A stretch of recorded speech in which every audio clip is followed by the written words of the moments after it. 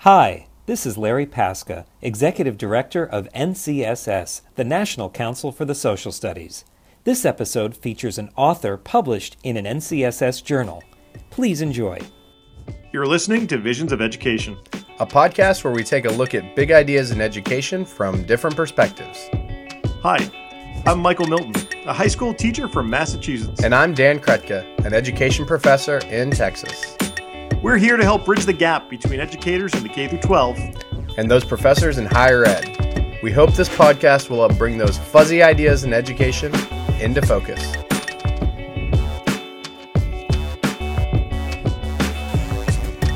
Dan, let's talk about settler colonialism. We've had that conversation a few times, but it's one I always feel like I need to return to, right? And rethink, because our curriculum, our institutions just so typically, they just don't address the issue. And so I feel like if I don't regularly make intentional efforts to return to it, it kind of, it's easy to let it fall off the map. And I don't want to, which is why we keep having episodes on Indigenous topics in social studies in particular. That is true. Now, what about you as a white guy living in Texas? Your own personal experience with settler colonialism? Ooh, that's a question. It is a question. Right. I think, and it goes to all the privileges I kind of carry around, right, in spaces and legacies I benefit from. And, I think I've said this before on the podcast. I'm originally from Tahlequah, Oklahoma, and feel like for growing up initially in Tahlequah and going to Cherokee Elementary before my family moved to Tulsa when I was in first grade, I should be deeply steeped in understanding Indigenous issues. But it's only as an adult living in Texas, not my first 29 years in Oklahoma, that I'm starting to, I think, gain a better understanding about a lot of Indigenous issues, which makes me realize how easy it was to overlook. I think the best example of kind of the way that settler colonialism was evident in my life is you could see all these ways that indigenous people were appropriated. There'd be Oklahoma shirts with, with a Native American with, a headdress on and feathers, and we wouldn't know what it means. And I remember having this feigned sense of oh, look, Oklahoma's diverse. That's great, right? But having no understanding about the way in the Indigenous people, the issues they faced in our communities and what it meant. And so it was this thing. And I had a shirt that Oklahoma had that. And looking back now, I'm I didn't even know what it meant. You know what I mean? I think that's probably the settler privilege that I can walk around with and put on a shirt. And so, and nobody ever brought these issues up with me. As a kid, I didn't learn about them in school. So I feel guilt about that. You feel kind of some shame, but then you also, I think the more important thing is thinking what can we do about it as educators? I need to do something to help educate students so they don't appropriate or participate in those kind of uses of Indigenous images and spaces and all of the, other issues that Indigenous people are facing. I am embarrassed to tell you my high school mascot, which was changed throughout high school. We were the Red Raiders. We were the Red Raiders, and then we just became the Raiders. Now, when we became the Raiders, we didn't really have a mascot. It was interesting. It was weird. We just didn't. It was a really interesting thing that we never actually talked about.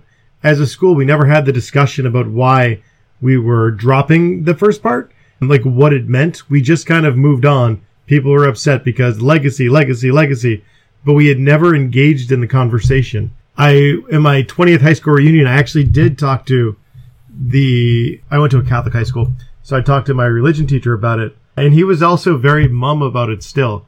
I wanted to know more about the process, why they what was the conversation like, but I never got any answers, and I really wish I did, because it would have been interesting.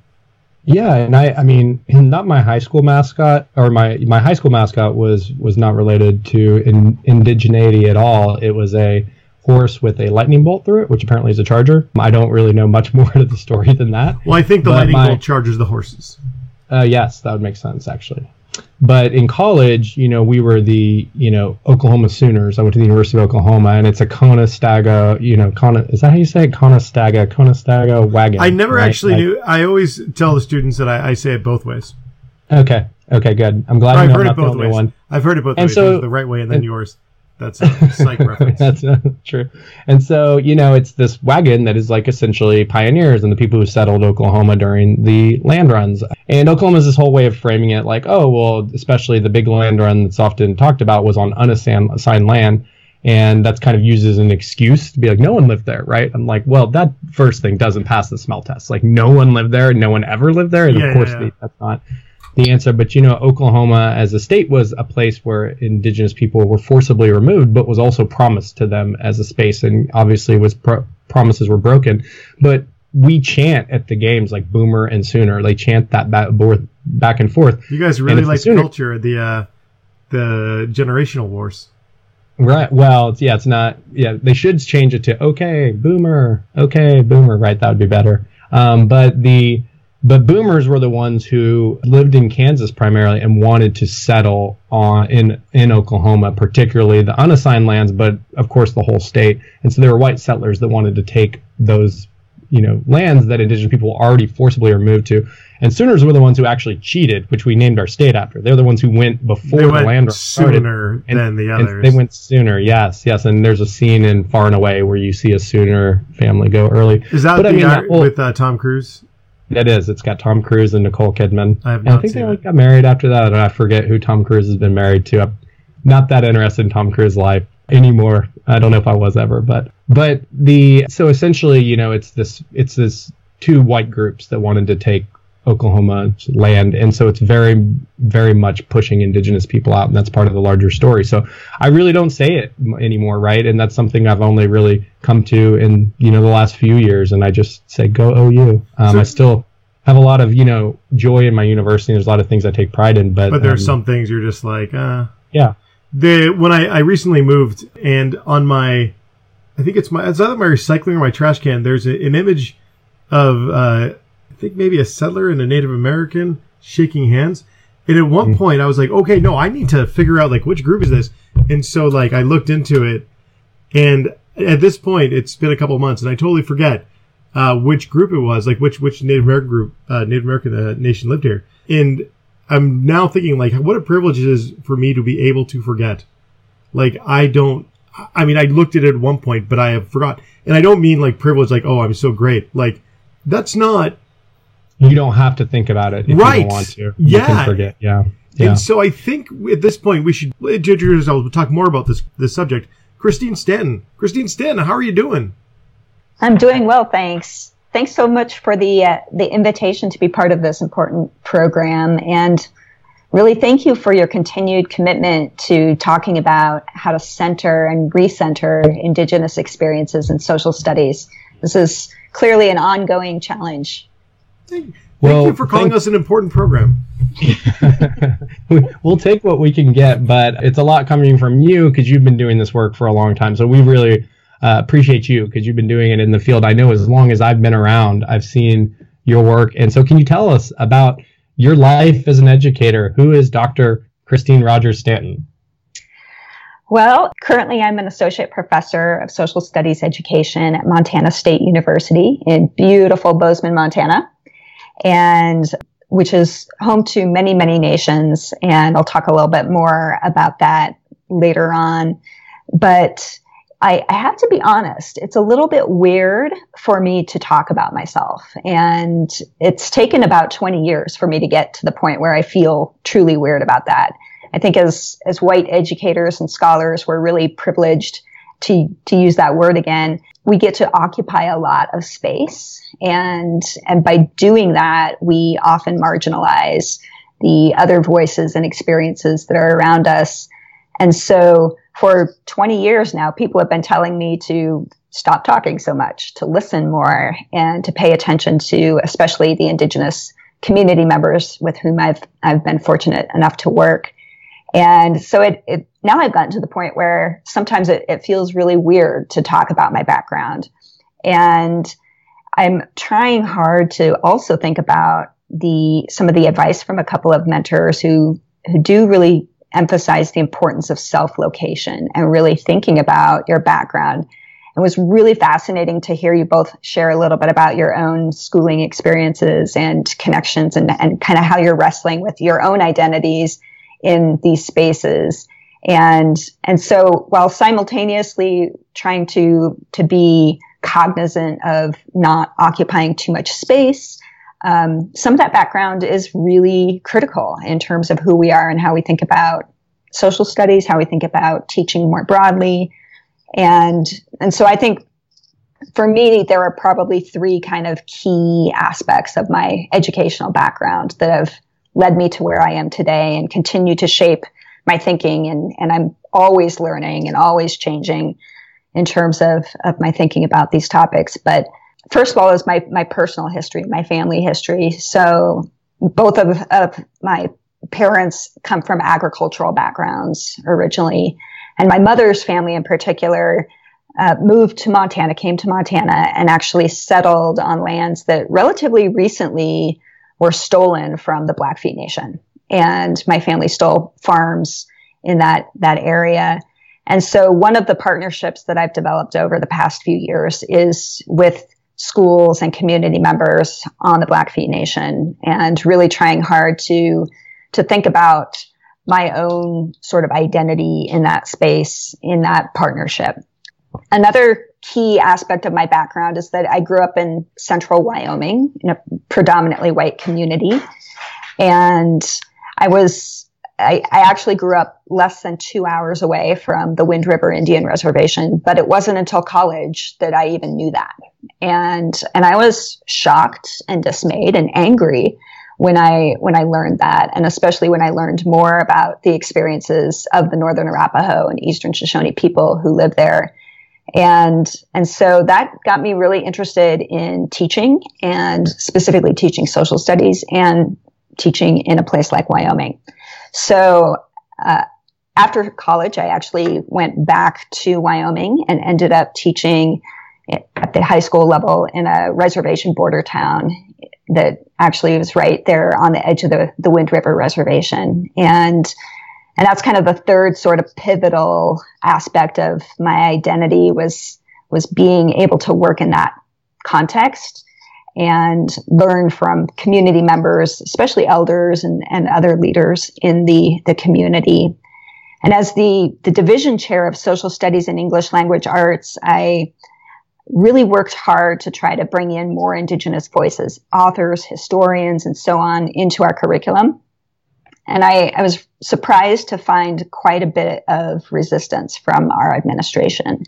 And it was mostly because of finances, the cost of buying new books, for instance. And it turns out that all of our curricular decisions were made based on rigorous research. And those were the words that my administrator used. And so I thought, okay, well, I'll just go find some rigorous research. I know that this is a valid issue.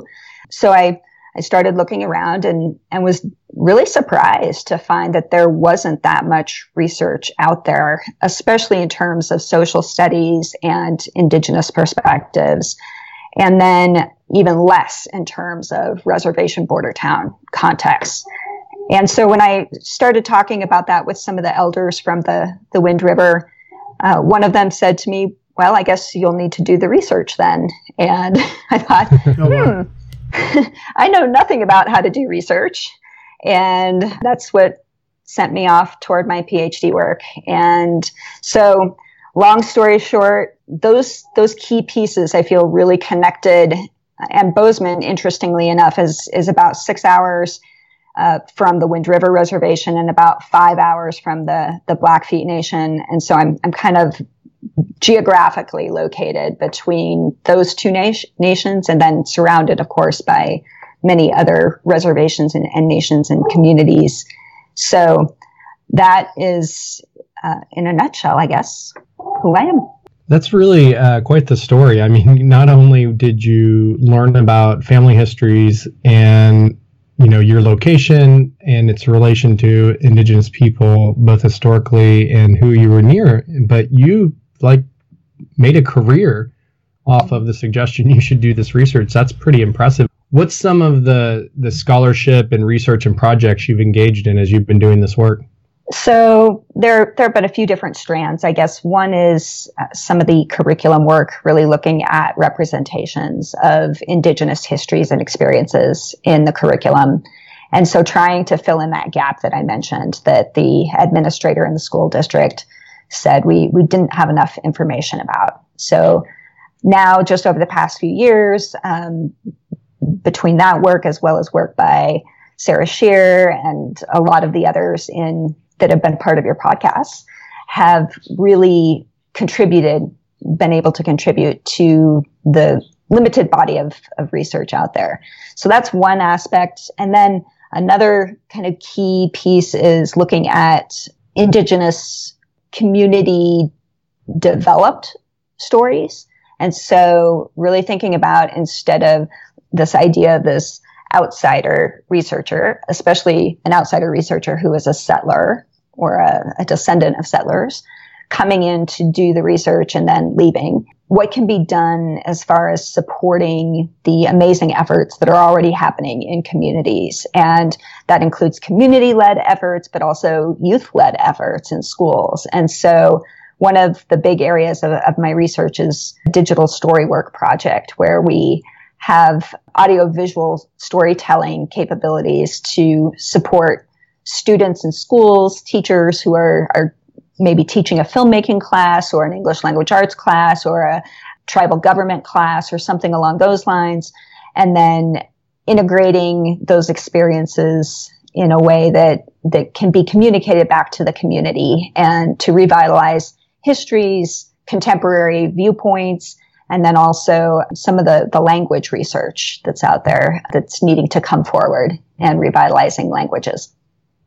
And that's probably one of the way that you're approaching this Digital Storywork Project. That's probably the way your commitment, your long-term kind of commitment to this issue is I know the way I've heard it recommended. Like, you can't contact a nation and say, today I would like to do a project and I need you to do it on my timeline now, right? It's like you're going to have to build relationships and they may or may not want to participate in the way that you're doing it. And you have to kind of reach out and engage in those ways. It seems like the importance, though, of it being ongoing. This is not a one-stop thing that this becomes part of our school or our curriculum or our community and things we're working on. That's really cool.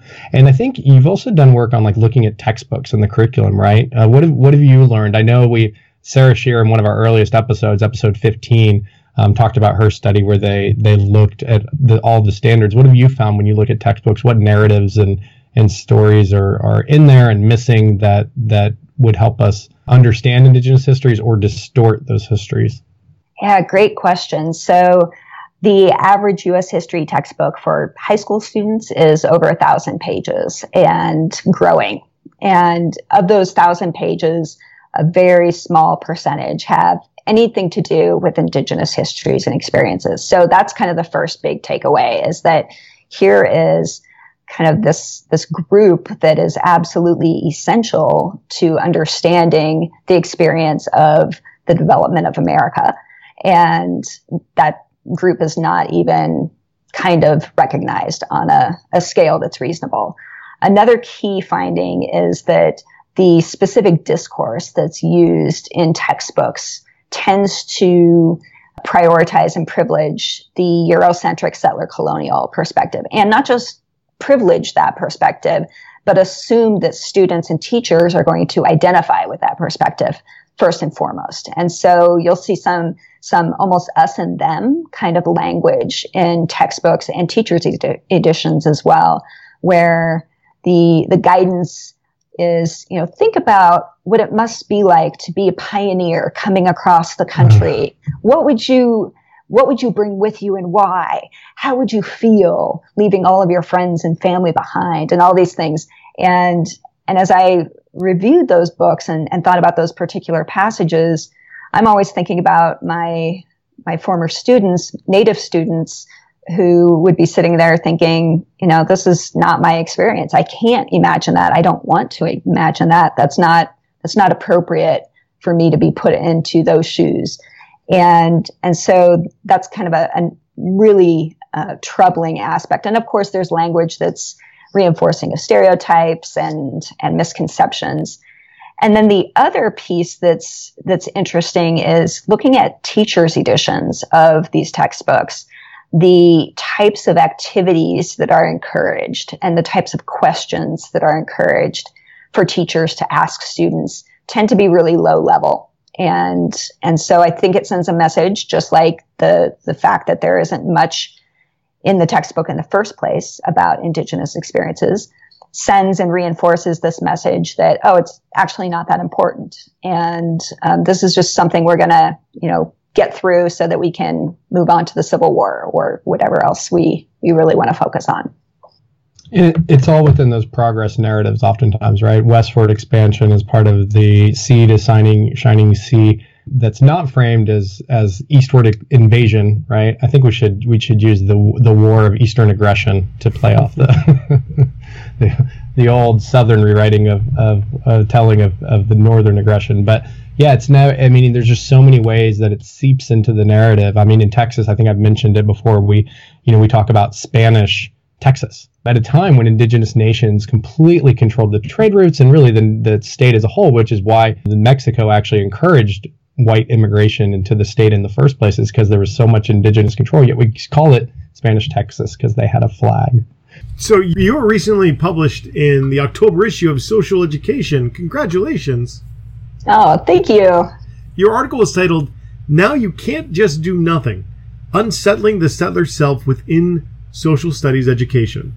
Do you mind telling us a bit more about your article? Sure. So this piece was probably the hardest piece I've ever written. And I really found myself procrastinating and thinking really carefully, talking to a lot of different people and troubling through what the expectation was. And so Pat Avery asked me to think about doing something on settler colonialism in social studies. And it was one of those experiences where I was very honored to be asked to contribute this piece, but I also wondered if I truly was the most qualified person for it. As another white woman, do we really need to hear from more white people about this topic? And after talking to a lot of the people that I'm fortunate enough to call my mentors and who have helped me through in a lot of different aspects of my own professional journey, it became clear that, yeah, actually, we do need some settler scholars to trouble through this stuff and to do it in public spaces and to take responsibility for that, not just to assume that by talking about identity and these kinds of topics that we might be actually taking the space that should be shared with Indigenous partners and communities. And so this particular piece actually looks at some of my own experiences and troubling through that identity and as both a teacher and a teacher educator, but also then thinking about how to move forward and what to do in terms of being, and I don't want to say an ally. I would love to be considered an ally by community partners, but I don't feel like it's my place to call myself an ally. And I feel like I can do the best that I can in terms of standing in solidarity with some of the needs of communities. But the first thing I need to do is understand my own background, unsettle myself, and then start thinking about how my own background of settler colonialism continues to infiltrate into my own work. Can you talk more about the notion of unsettling yourself? Yeah, so it's the kind of thing that, and I think the terminology there is interesting in that obviously we're thinking about settler colonialism. And so if you're a descendant of settlers or a direct settler yourself, first of all, thinking about what does it mean to settle a place, to claim a place, to occupy space. And that alone, I think, can be a powerful conversation to have with yourself. And then this other piece that I think is important is the idea that it's uncomfortable, it's unsettling, it's definitely disturbing to go through this history. And I talk a little bit about, for instance, one of the experiences that I had just recently, just within the past few years while at Montana State, working with partners up in the Blackfeet country and learning that one of my research partners, his great-grandfather was put on a train to Carlisle Indian School in the same small town where my grandmother was living at the time. And my grandmother was 3 years old at the time, and Brad's great-grandfather was 10. And it's a very, very small town. And so to have that sort of connection to a place in a very powerful way, it definitely made us both think a little bit more about our own collaboration, our own identities, how we view history and geography and government and all of the social studies disciplines, even within that very specific space. And it was a pivotal moment for sure. And so I think this idea of unsettling yourself requires kind of that deep dive into your own personal and family history. And then, and for some people, it may be fairly straightforward. For other people, it may take a lot of digging to figure out, okay, exactly how does my family play into, or how do I play into the settler colonial history of the United States? Right, because you have the people who are like, oh, my family didn't emigrate here until the 1900s, right? What do I have to do with settler colonialism? How am I responsible for that? Yeah, and it's interesting because I had a friend just a few days ago say that same thing to me. And this is somebody who's highly educated and really thought that because of her family's more recent connection to this physical space that she's off the hook.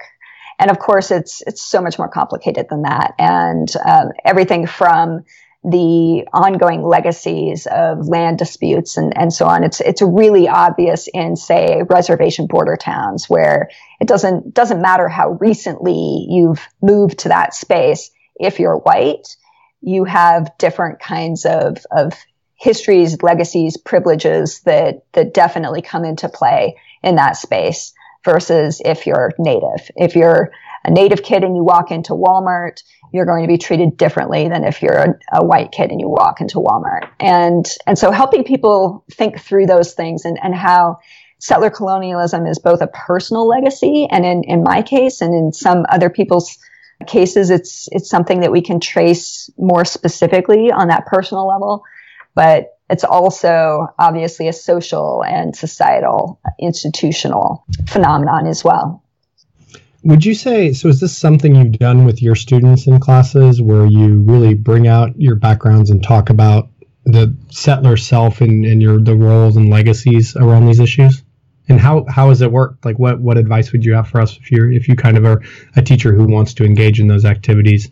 Yeah, absolutely. I think it's really important, both especially in terms of, say, methods courses and teacher education, because it serves as an opportunity for modeling as well as getting to know your students and just good practice. But certainly even within my high school classroom, I would do this kind of work and try to be as transparent as possible about my family's background and who I am, where I come from, why I was there, and the story that brought me to that particular school and that particular classroom. And I think part of that is because I like to tell stories. And again, I'm learning to try to not tell too many stories and to create space for my own students to tell their stories. But yeah, we start each semester in my methods class with a kind of autobiographical exercise. And for that, they think a little bit about their own background and specifically in terms of connections to indigenous nations and so forth. And usually it's pretty minimal at the beginning. And most of my students, not all, but most of my students identify as white. And then by the end of the semester, they have to do a photo voice project where they bring in more rigorous and robust land acknowledgments as part of that project. And by then they tend to do a much better, more thorough, they provide a more thorough explanation of their own settler identities and how they came to that particular space. I'm curious. I've had the idea recently of one thing I might pursue, not me just as an individual, I for sure would want to reach out to our Indigenous scholars and community members and student groups on campus. But I've wondered if having more permanent, acknowledgement, statements on campus would be helpful. Have you seen that done? Have you done that at Montana State or anywhere else you've been aware of? That's a really timely question because we actually just did a professional development session in November. It was a group of 4 or 5 of us, a couple of Indigenous students and an Indigenous faculty member, and then a couple of white faculty members, including myself. And this particular session was focused on indigenizing your syllabus and started off by talking about land acknowledgements and should there be, say, a standardized land acknowledgement at Montana State University that we could put into all of our syllabi, we could put on our web page and so on. And as I mentioned earlier, Montana State is actually in a really interesting space. So there were many, many nations who have some sort of a connection to this particular geographic space. It was considered more of a common meeting hunting ground. And because of that, it's, gets complicated pretty quickly when you're talking about like 12 different nations minimum that have some sort of connection to the space and who gets listed first and what if we leave somebody out and so on. And so we're still actually grappling with this question at MSU. I think we're moving toward having some sort of kind of general language that at least recognizes that Montana State is on Indigenous lands, and then working with faculty members directly to try to bring more specificity into their unique content areas. So can you tell us a little bit about what advice you have for teachers trying to do this work? I know also in your article you have a bunch of recommendations of readings, and I'm sure that's part of it is you got to educate yourself constantly around these issues. Can you tell us what advice you would have for teachers, especially teachers who are looking to unsettle the settler within? So I think the first step is really working hard to shift from a deficit orientation to what scholar Eve Tuck calls desire-centered orientation. And that means recognizing that communities and your students and their parents, their families have needs, they have interests, and they have strengths that are not going to be part of any curriculum that you have. They're not going to be represented in any special educational program or teaching kit that you might receive. And so the first, I think, piece is recognizing that to find out more about those community-specific desires, you need to step outside of your classroom. You need to actually get to know people in your community and be involved with them. And Dan, like you were suggesting, that relationship needs to be ongoing. It needs to be sustained over long periods of time. And that can be really difficult for teachers who are very busy, for scholars who are, often trying to crank through publications and engage in a bunch of different research projects at once. But it's really, really important. And along with that, I think patience and being really willing to learn is another key aspect for the process. I mean, the number one lesson is just as a teacher being able to shift from that position of I'm the expert, here's what you need to know, to I'm a learner, what can I learn from the community? And then how can that inform and enhance what I already am doing or what I need to do better, and how can we work together to make that happen? I know one resource you have in there that just got released this last year that I think is really helpful. I'd read An Indigenous People's History by Roxanne Dunbar Ortiz, and our episode 67 guest, Debbie Reese, is one of the authors who helped to adapt that to a young people's history, which could be really good for a lot of age groups. And I think even having those in your classrooms, using them as primary texts in certain times, but also using those as reference texts when issues come up, you can go look and challenge and see what would be Indigenous perspectives on those issues. And so I know I'm excited. I picked up a copy at NCSS and a few other. They're coming out with some really good young people's versions of these books that I think are just tremendous to have in your classroom. So maybe your school could buy you some copies of that, and you could use that in your class along with some of the other really good young people's versions that have come out.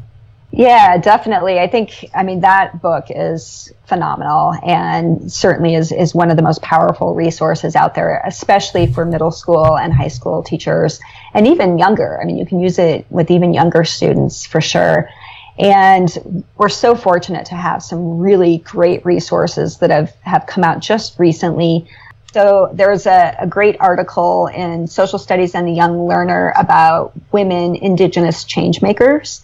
And I believe it was written by the Turtle Island Social Studies Collaborative, and a really practical piece in terms of specific ideas for even very early elementary educators to bring some powerful learning into their own classrooms. We've had them on our show. It's weird how that works. Oh my right? goodness.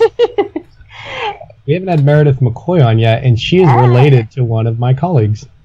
She is on our list. Small world, yes. Yeah, she will be an excellent contributor for sure. Another resource, and I don't know, can I talk about resources that haven't come out yet? Why not? That are forthcoming?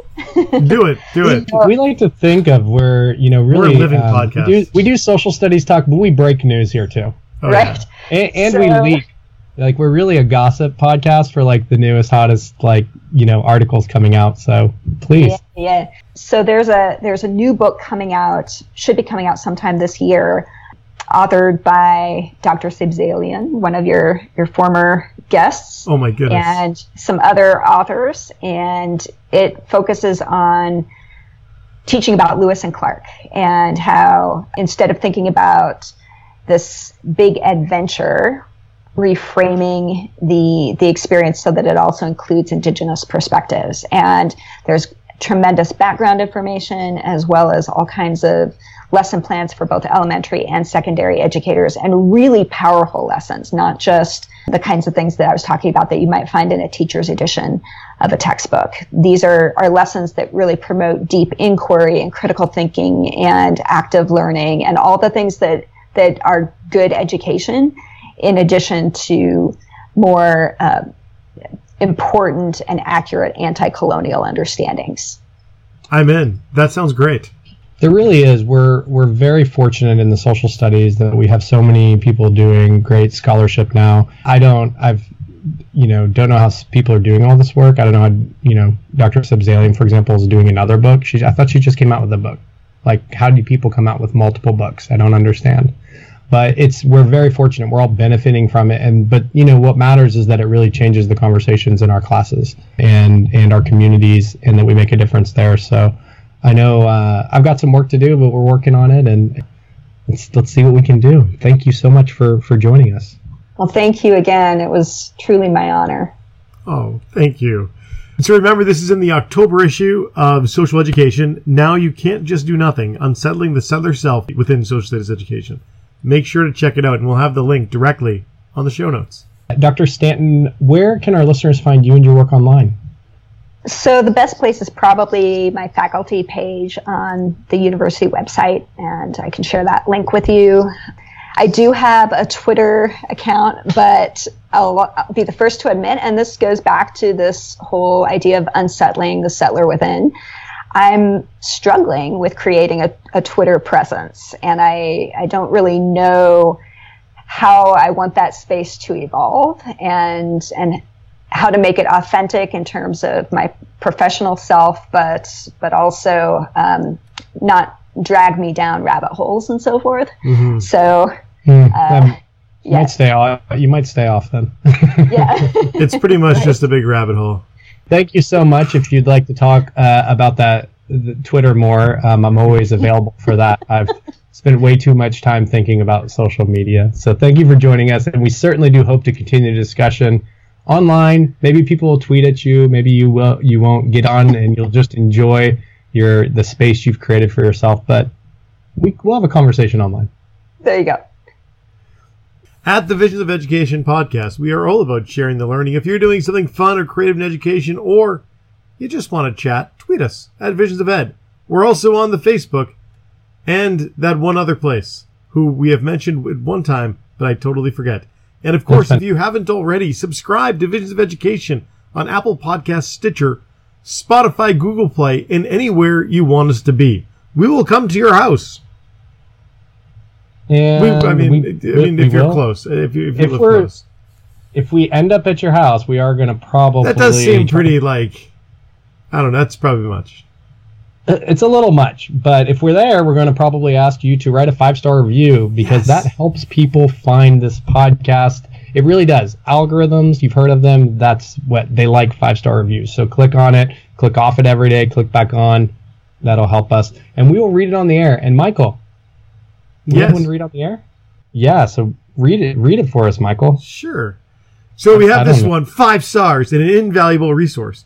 As a social studies curriculum leader, I am so appreciative of this podcast, whether it's wrestling with inquiry, tackling the nuances of teaching controversial issues, or working to ensure that social studies is a window for students to see beyond the classroom. There's always an episode that helps me dig deeper. My professional learning with my colleagues has become stronger thanks to this pod. That was from Rob Powers 22. Thank you Rob Powers very 22. much. The Massachusetts guy. Well, if you're on Twitter, Rob Powers 22, you can find me on Twitter. I'm at Dan Krutkath. And I'm at 42 Think Deep. Until next time, this is the Visions of Education podcast. Signing off.